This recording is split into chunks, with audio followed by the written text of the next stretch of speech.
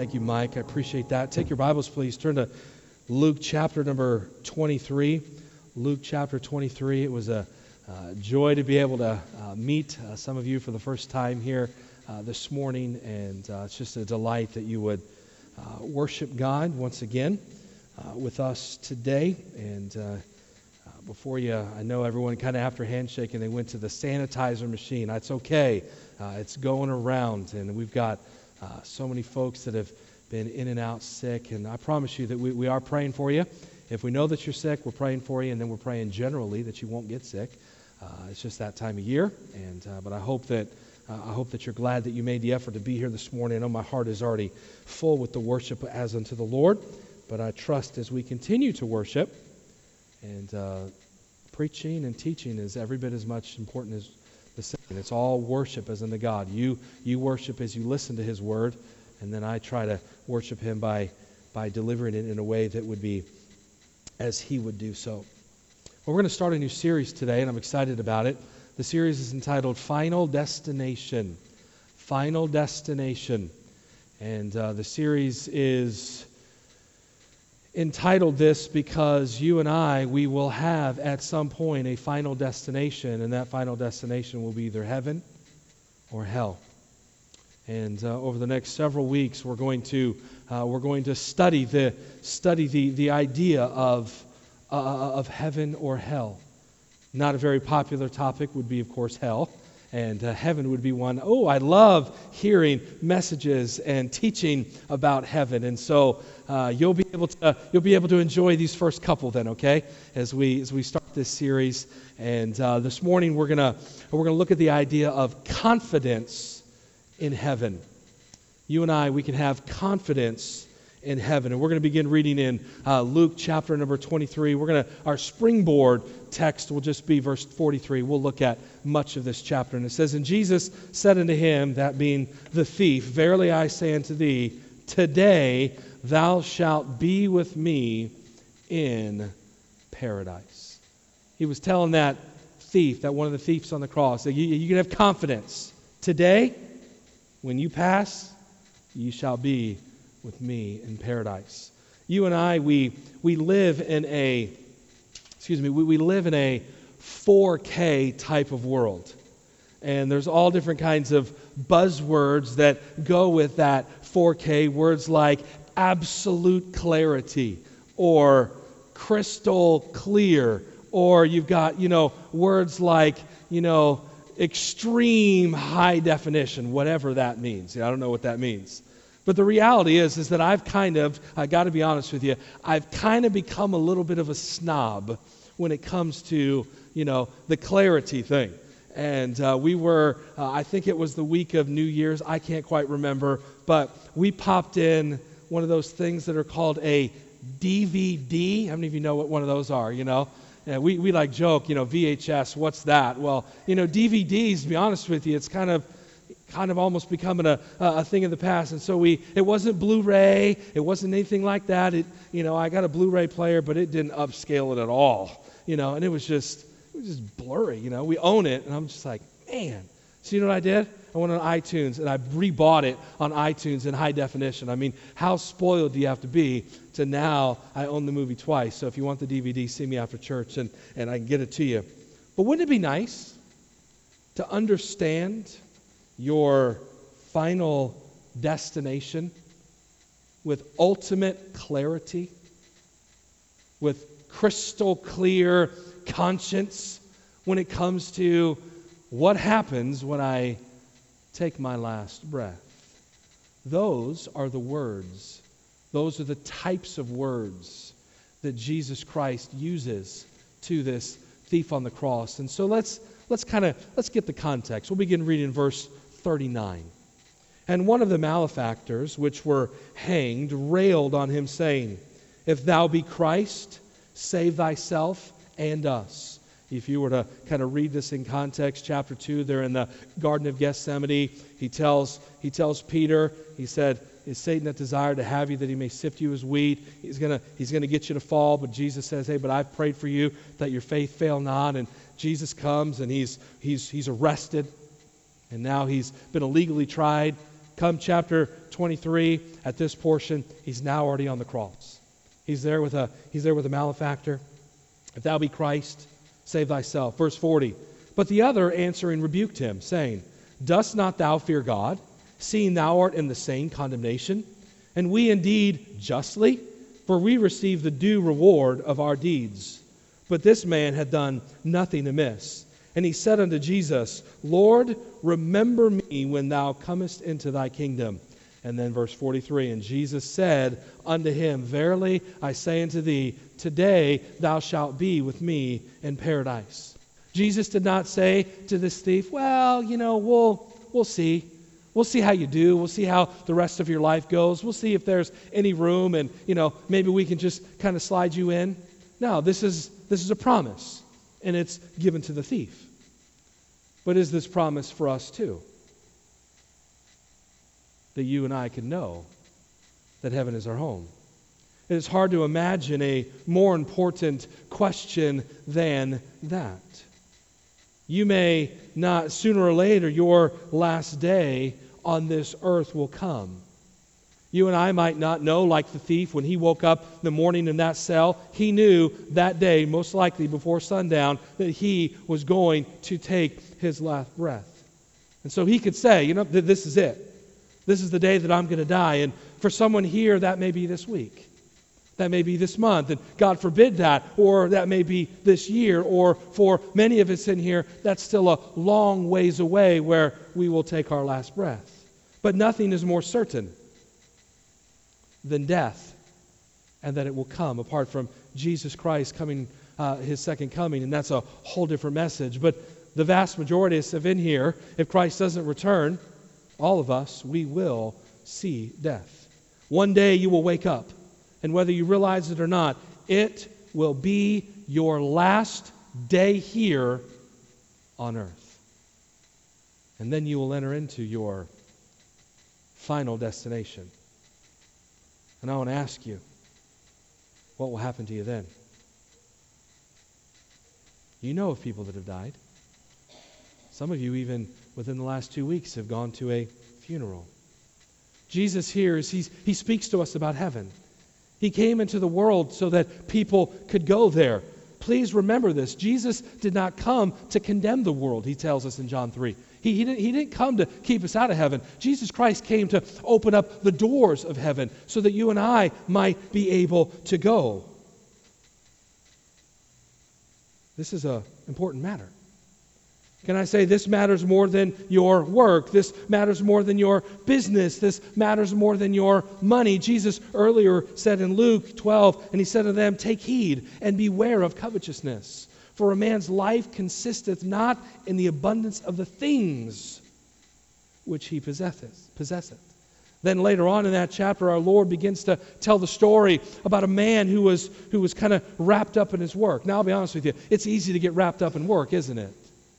I love my job. It's easy to get wrapped up in the office and studying, and sometimes I got to tell myself, man, go out there. Just, get some fresh air. Go meet somebody. And so I know what it's like to get wrapped up in work. Business was booming for this man. He was beginning to plan for some needed expansion. Listen, there's nothing wrong with expanding your business. But this man said something very, very interesting. In verse number 18, as Jesus continues to tell the story, and he said, this will I do. This is the man. I will pull down my barns and will build greater. And there will I bestow all my fruits and my goods. And I will say to my soul, soul, thou hast made much goods laid up for many years. Take thine ease, eat, drink, and be merry. This man, he was planning for his future. And by the way, there's nothing wrong with planning for your future. There's nothing wrong with, with just giving yourself, to your jobs for the glory of God. But Mike said this a couple weeks ago. Listen, there's nothing wrong with these types of things. There's nothing wrong with goals and with money and all that. They just make poor gods. They just make poor gods. And so keep them in their proper place. But this particular man, the story that Jesus is telling, he said, you know what, I'm going to tear it all down and I'm going to build it again. But the problem is that God said this man was a fool. Because he was preparing for his future, he had missed the biggest part. and that was his eternity. Verse 20, but God said unto him, thou fool, this night thy soul shall be required of thee. Then whose shall those things be which thou hast provided? He did not rebuke the man for planning. He did not rebuke the man for future, for future expansion. Nothing wrong with those types of things. There's nothing wrong with your 401k. There's nothing wrong with your savings and homes. There's nothing wrong with any of that. He's just saying, what about beyond that? So oftentimes people, they live their lives for a 10, 20, 30, maybe longer if you're lucky how long you live, of this retirement concept. And we neglect the last decision of your final destination. Sometimes we get so consumed with our everyday life and the joys of our life, and this is what I want to do in my life, and here's where I want to go, and here's where I want to travel, and here's what I want to see. Oh, by the way, I have those as well. But my challenge to us this morning, and my challenge to you this morning is have you made plans for the final destination? Have you looked beyond those types of things? That's the thing that really matters. Let me just make this statement, Nick, up on the screen there.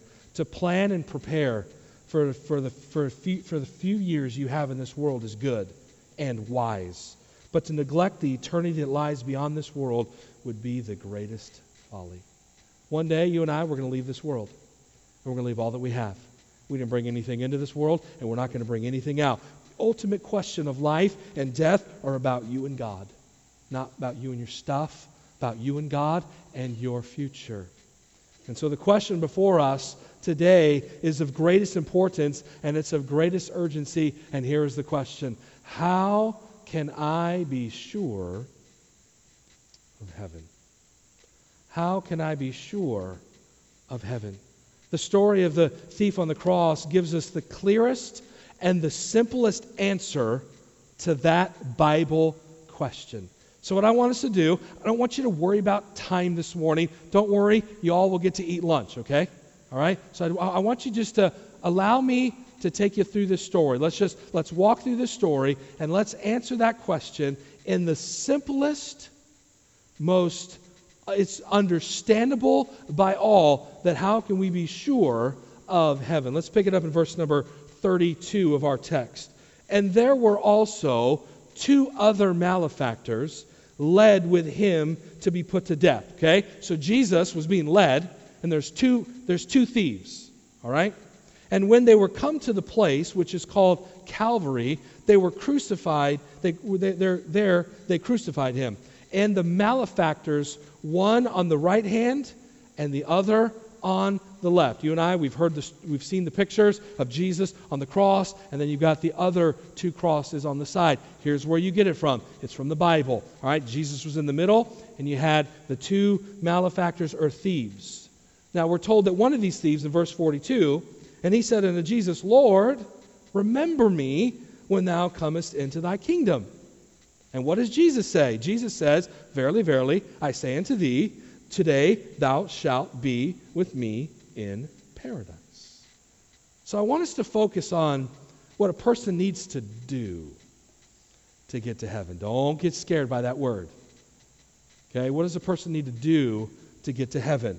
The story of the thief on the cross blows away the myth that people get to heaven by living a good enough life. Clearly, the thief had no opportunity for that. Obviously, he hadn't done a good job of living a good life. Hence, he was a criminal. The thief is described in another one of the Gospels but by Mark as a robber. And so the scale of this crime was such to the degree that he was sentenced to death. Now, we do not know exactly what was also entailed with this robbery. There could have been murder with it. I mean, who knows? He was receiving capital punishment. He was receiving death. And so whatever the circumstances, we don't know. We're not told. We just know that he's a thief and he's a robber, and now he's being crucified with Jesus Christ. We know that this man, it's pretty safe to say that he hadn't lived a good life. Would you probably agree with that? Most likely, yeah. And clearly he was not in a position to start living a good life either. His hands were nailed to a wooden beam, okay, so he couldn't go out and start serving others. His feet were nailed to a cross, so he couldn't run out and do any good works. It was too late for this man to turn over a new leaf. He was out of time. He's getting ready to die in a matter of a couple minutes. Yet Jesus says to this man, today, you're going to be with me in paradise. Hey, you're going to be in heaven. You're going to get to come with me to paradise. Well, if this man can get to heaven, it must be open for all of us. The question is what did he do? And what can I do that will lead Jesus to say these beautiful words to us that Ryan, here's heaven. Here's a promise of heaven. Well, what is it that this man did, and what is it that I also can follow in his footsteps and do? Well, I want to put this in the simplest language possible. There's only one answer, and I want to give it to you in 3 words. Trust, ask, and turn. Turn is the order. Turn, ask, trust. So let's start with the concept of turn. Turn. We know that the thief was on the cross for at least 6 hours, longer than that, but we know it was at least for 6 hours. And during that time, there was a remarkable change in this man's attitude and in this man's mind towards Jesus.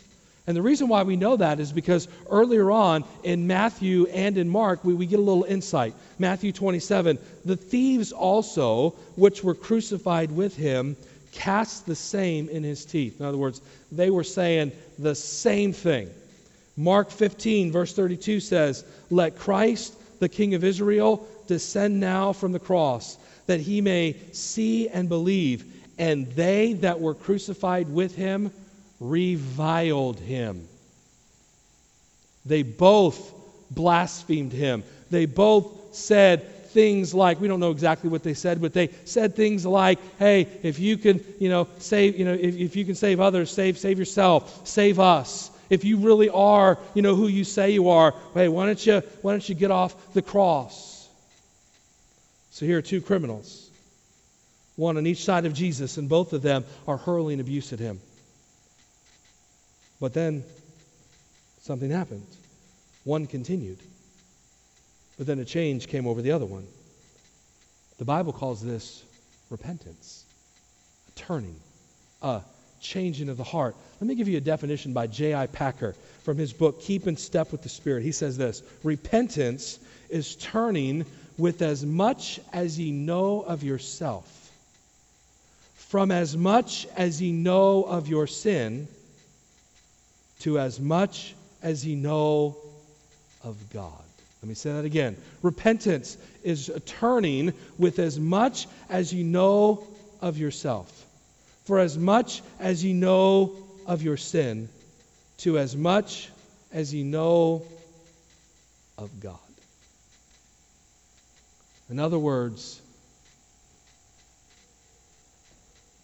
those of you that have been in church long enough, those of you that have been a Christian long enough, you realize that the longer you are a Christian, the more you actually realize just how messed up you were.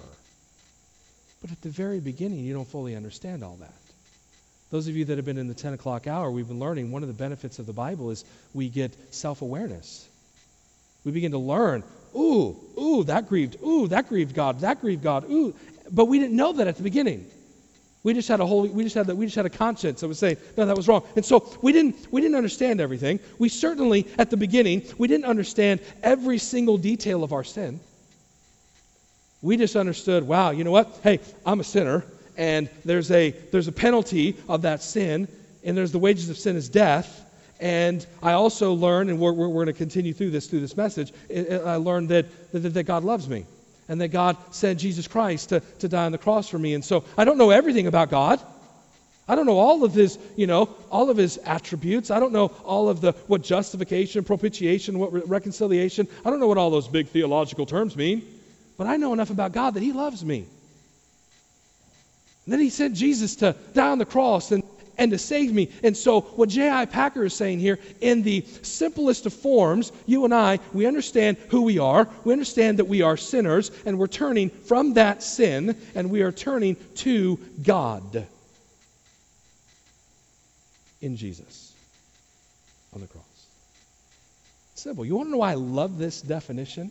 Oh, there's far more theological definitions for it. But the reason why I love this definition is because it reminds us that for the Christian, repentance ought to get deeper and deeper and deeper as you learn more and more and more about God and more about His holiness. And you say, God, Lord, help me to. I didn't know this grieved you. God, let me turn from that and turn to you. It is an ongoing, deeper growing of repentance. I love that definition. It's all about what you know, guys. We're all sinners, and we'll get to that in a moment. And Jesus died for those sinners. The more you learn about who God is and who you are and what sin is, the deeper repentance comes. But every process has a beginning. That's where I want to start. I want to start with the beginning. You're doing okay this morning? Told you, don't look at the clock here, okay?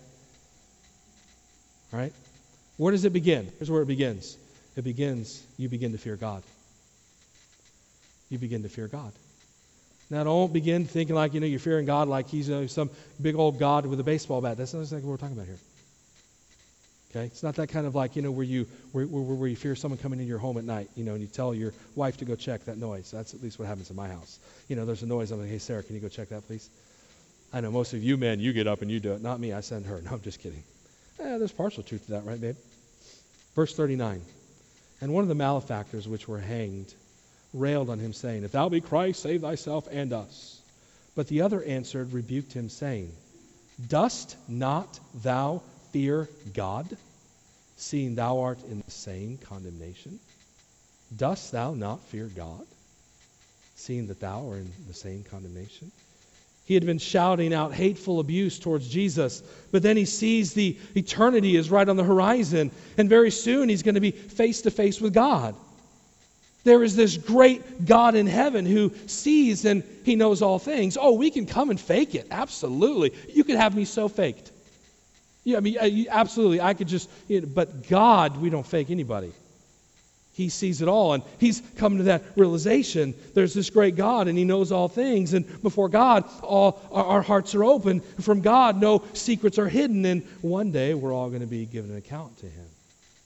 We can reasonably assume that this thief was brought up Jewish because the gospel didn't spread to the Gentiles and to the rest of the known world until basically Pentecost, when that church was empowered. And so you and I can most likely probably bring a conclusion that this man was brought up Jewish.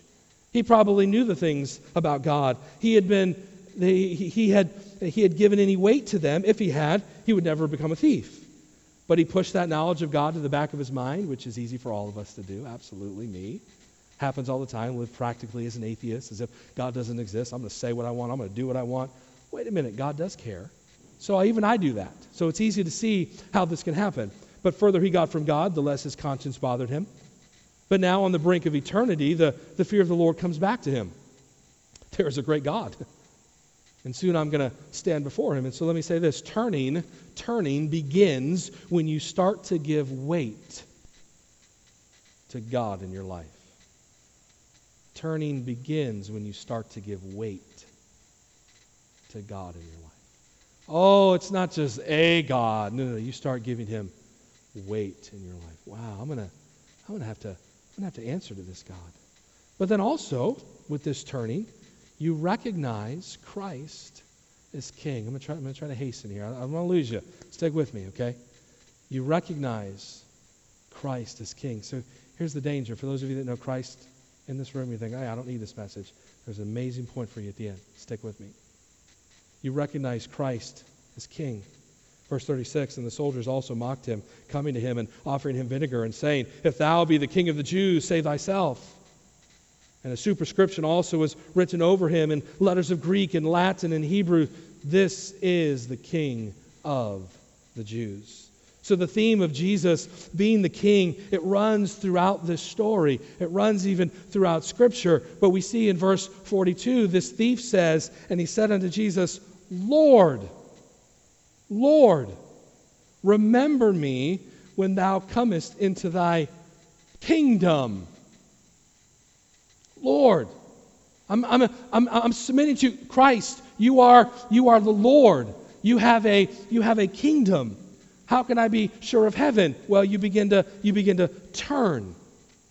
You fear God and you submit yourself to Christ the King. Let his way be a way for you. Let his truth be truth for you, and his life be life for you. It starts with a turning. It starts with an acknowledgement that in my sin, I have sinned against a holy God, and there's a requirement for that. And so you begin this turning. You begin to understand that, God, you're holy, and you're turning from that. And then it comes to the next word, ask. It's going to be simple. Turn. Ask. Verse 42. And he said unto Jesus, Lord, remember me when thou comest into thy kingdom. Jesus, you are the king, but you're getting ready to die. So clearly this kingdom is not going to be on this world. But beyond death, I believe that you are coming into a kingdom. And when you do, Jesus, will you remember me? He asked him. He was willing to ask him. Let me say this. Asking means that you do not pretend to be righteous. It means that you do not pretend to be righteous. Verse 41, and we indeed, this is the thief, justly, for we receive the due reward of our deeds. The thief does not pretend that he's really a good person. The thief doesn't say, hey God, I've done some bad things. Haven't we all? But God, I've done some really good things too. He doesn't do that. He doesn't pretend. He doesn't come before God and say, look at all that I can offer you. Look at all of my goodness. No, he says to the other thief, and he says, buddy, we deserve to be here. This man doesn't. He's not done anything wrong. But me and you, we deserve to be there. See this turning, this changing of his mind. At one point, he was railing accusations at Jesus too. But there's this turning, and now he's asking God, would you remember me? Would you, our terminology today, would you save me? Ask him to be your Savior. He faces the fact that he's a sinner. And hear me, we are all like him. We've all failed to do what God has called us to do, and we've all done what he has told us not to do. The Bible makes it clear that every single person on the face of the planet is in the same position. Romans 3:10 says, as it is written, there is none righteous, no, not one. Let's all read that together. Here we go. Ready, begin. As it is written, there is none righteous, no, not one. That's hard to say, isn't it? Let's go to the next one, Romans 3:23. Let's all say this one together too. Ready? Begin. For all have sinned and come short of the glory of God. Let's try that one more time. Ready? Begin. For all, except Ryan, have sinned. Oh, no, it didn't say that. All of us have sinned. And we all have come short of the glory of God. You know what asking means? Asking means that we don't pretend. We don't pretend to be righteous. Now we turn and we acknowledge and we ask Jesus with the reality of who we are. Let me also say this. Asking means that you do not make a deal. Asking means that you do not try to make a deal. We prefer to do deals. We live in a world of deals. God, hey, if I'll do this if you'll just do this. We do it all the time, right? That's kind of our world. I wonder, I'm sure there's a few of you in here. Are there anybody in here where there's a portion of your job where you kind of have to negotiate? Any of you?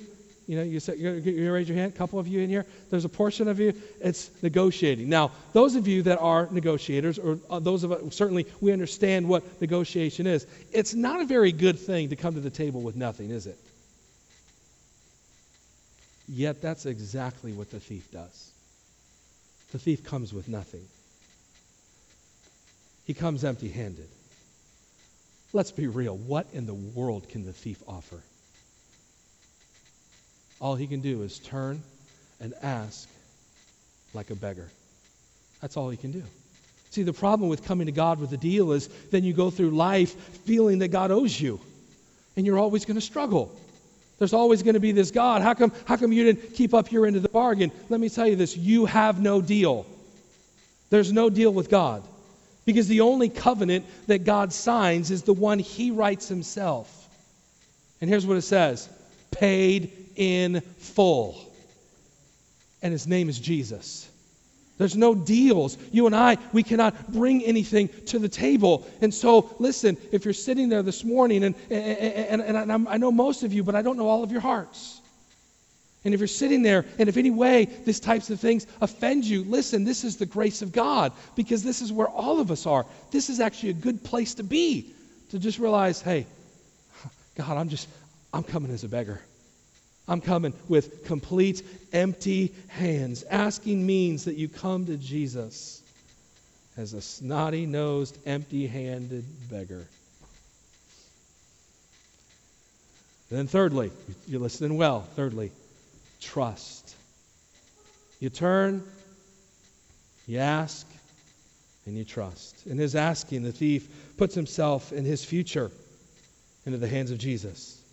I want you to think about a heart surgery. I want you to think about a doctor, that's going to put you to sleep and is going to be able to cut open your body and perform heart surgery. Okay? You've got some cardiologist who's going to do something for you that you cannot do for yourself. Right? And what do? You realize, I can't save my own life. I can't do my own heart surgery. Here you go. Doc, sign in the papers. I trust you. Do what you need to do. Save my life. You know what the thief does? He trusts himself into the hands of Jesus.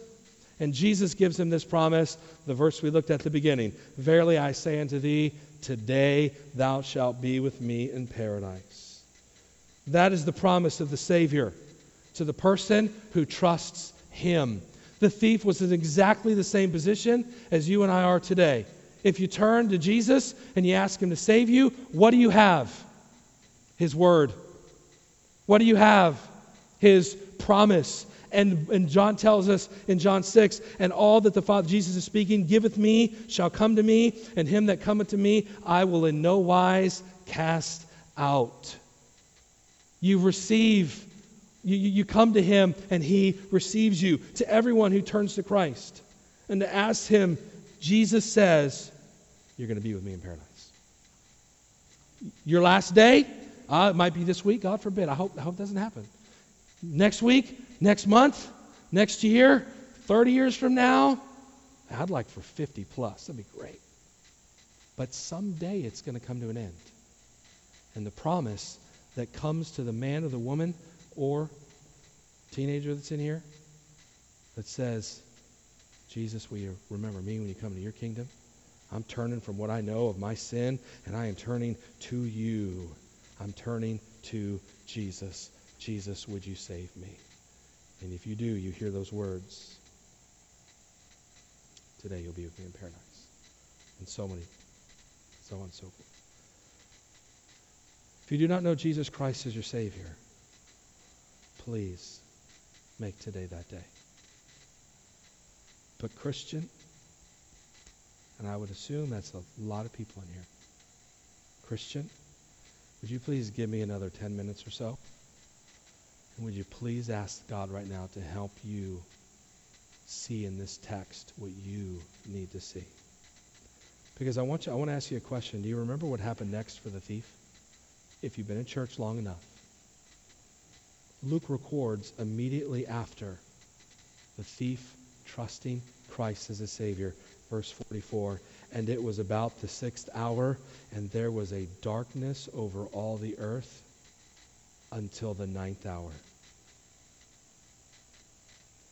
Think about what that meant. Try to, as I tell you most weeks, put yourself into the text. You're on a cross. You've been crucified as well. You've got nails through your hands. You've got nails through your feet. You following me? You good? You still with me? I know you're hungry. I'm hungry too. He's there. He was spouting off at Jesus.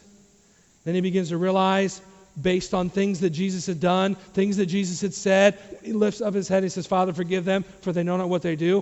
What? Who forgives people that are guilty? He's going to have a change in his heart. Wow, I deserve to be here. I deserve to be on this cross. This man, he's never done anything wrong. Hey, let's stop it. The turning, the repentance, the asking, will you remember me? And then the trusting.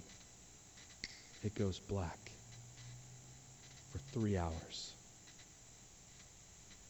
What? Here's what I want you to understand. Trusting in darkness. Trusting in darkness. Sometimes it's dark. The thief had to trust the promise of Jesus when he was surrounded by great darkness. Matthew and Mark, they record something that's amazing that took place at the end of this darkness. In verse 46 of Matthew 27, about the ninth hour, Jesus cried. Remember, it started at the 6th hour. Now it's towards the end of the 9th hour. It's Jesus cried with a loud voice, saying, Eli, Eli, lama sabachthani. That is to say, my God, why hast thou forsaken me? What? What does that mean? Well, you and I, we've got the whole picture. You and I know that what God was doing is he was placing all of your sin, let's not exclude me, all of my sin too, on Jesus. And God is holy. And the Father, for the first time, turned his back on his Son. And Jesus is up in heaven crying, my God, why hast thou forsaken me? But think of the thief. It's pitch black. Now your eyes have adjusted a little bit. For 3 hours it's dark. And now you hear the one you just put your trust in saying, my God, why hast thou forsaken? And we're thinking, uh-oh. Man, if he's been forsaken, I'm going to be forsaken. He didn't know the whole picture. Can I just say this really quick? It goes into last week's message. The thief didn't have to have this perfect faith. He just had to have faith in Jesus. Because Jesus' faith is strong enough. Let me just make this statement real quick here. I'm going to try to hasten. There will be times when you find yourself hanging on to his promise in great darkness. Christian, church, 2018, there's going to be times when you are in absolute darkness, clinging to a worthy promise that is found in Jesus. People who trust Jesus often live with great unanswered questions. God, why won't you take this from me? God, why won't you remove this situation? God, why won't you restore this? And those questions go unanswered. They go unanswered. Do not be surprised when this happens. Because let me say, secondly here, you've got to be willing to trust in pain. Trusting in pain. I want you to think about the agony of the thief and what he experienced after he trusted Jesus. Guess what? Every one of those wounds, they widened. No doubt the fever that probably began to rack his entire body got worse and worse and worse as he inched every single moment closer to death. The thief experienced more pain after he trusted Jesus than he did before. Let this sink in. Trusting Jesus is never a passport to a pain-free life. Hey, Christian, it's not a pain-free life. We get so messed up when we make deals with God. Hey, God, hey, I'll trust you. Hey, God, I'll come to church. Hey, God, I'll do this if you will. And God doesn't make deals. God just says, paid in full. I took care of the whole thing. There's no deals. In this world, you and I, we're going to suffer pain. We're going to suffer darkness. And let me say this, trusting in death. Trusting in death. We are not told in the Bible about the moment when this thief died. All of the attention stays on Christ, as it should. Okay? So we don't know. But here's what we do know. That this man had to, he trusted in Jesus, and ultimately, the man died. And all he had was the promise from Jesus. Joseph Tan, he's a pastor and he's a leader in Romania. He tells of a visit that he made to a dying fellow pastor. He was a man that liked to get right to the point. And he said to this man, "Hey, I've come to tell you how to die." And here's where it starts. Joseph said this: "Forget about your Christian life." That's what he started with. Forget, Nick, if you can bring that up. Forget about your Christian life. It says this: if you lie there in your bed thinking about your Christian life and what you have done for Jesus, it will not be long before you begin to see what you have not done for Jesus, and what you might have done for Jesus, and what you should have done for Jesus, and you will soon find yourself surrounded by doubt and fear. Joseph goes on to say, here is how to die. Forget about what you have done for Jesus and fix your eyes wholly on what Jesus has done for you. By the way, church, that's a good way to live as well. It's a great way to die, but it's a great way to live too. Not your eyes fixed on you and all that you're doing for Him. Instead, put your eyes on Jesus Christ and what Jesus Christ has done. Turn. Ask. Then trust. Doesn't get any simpler than that. Turn, ask, or trust. Have you taken that journey in your life? Have you had that moment where you began to turn from your sin? You realized, there's none righteous, no, not one. Everyone's a sinner. And you've turned to Christ and you've asked Him to be your Savior. Do you have that testimony? If you don't, I'm going to invite you in a moment for that to be your testimony.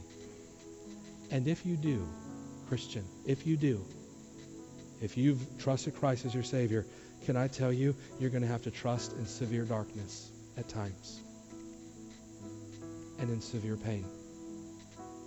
And ultimately, you're going to have to carry it all the way to death. But Jesus' promises are true. He says, today thou shalt be with me in paradise. Ryan, for whosoever shall call upon the name of the Lord shall be saved. Every head bowed, every eye closed, please. Please, no one looking around. No one looking. I'd like to just kind of keep the movement very, very, very minimal. No one looking, please. I want to ask you a question.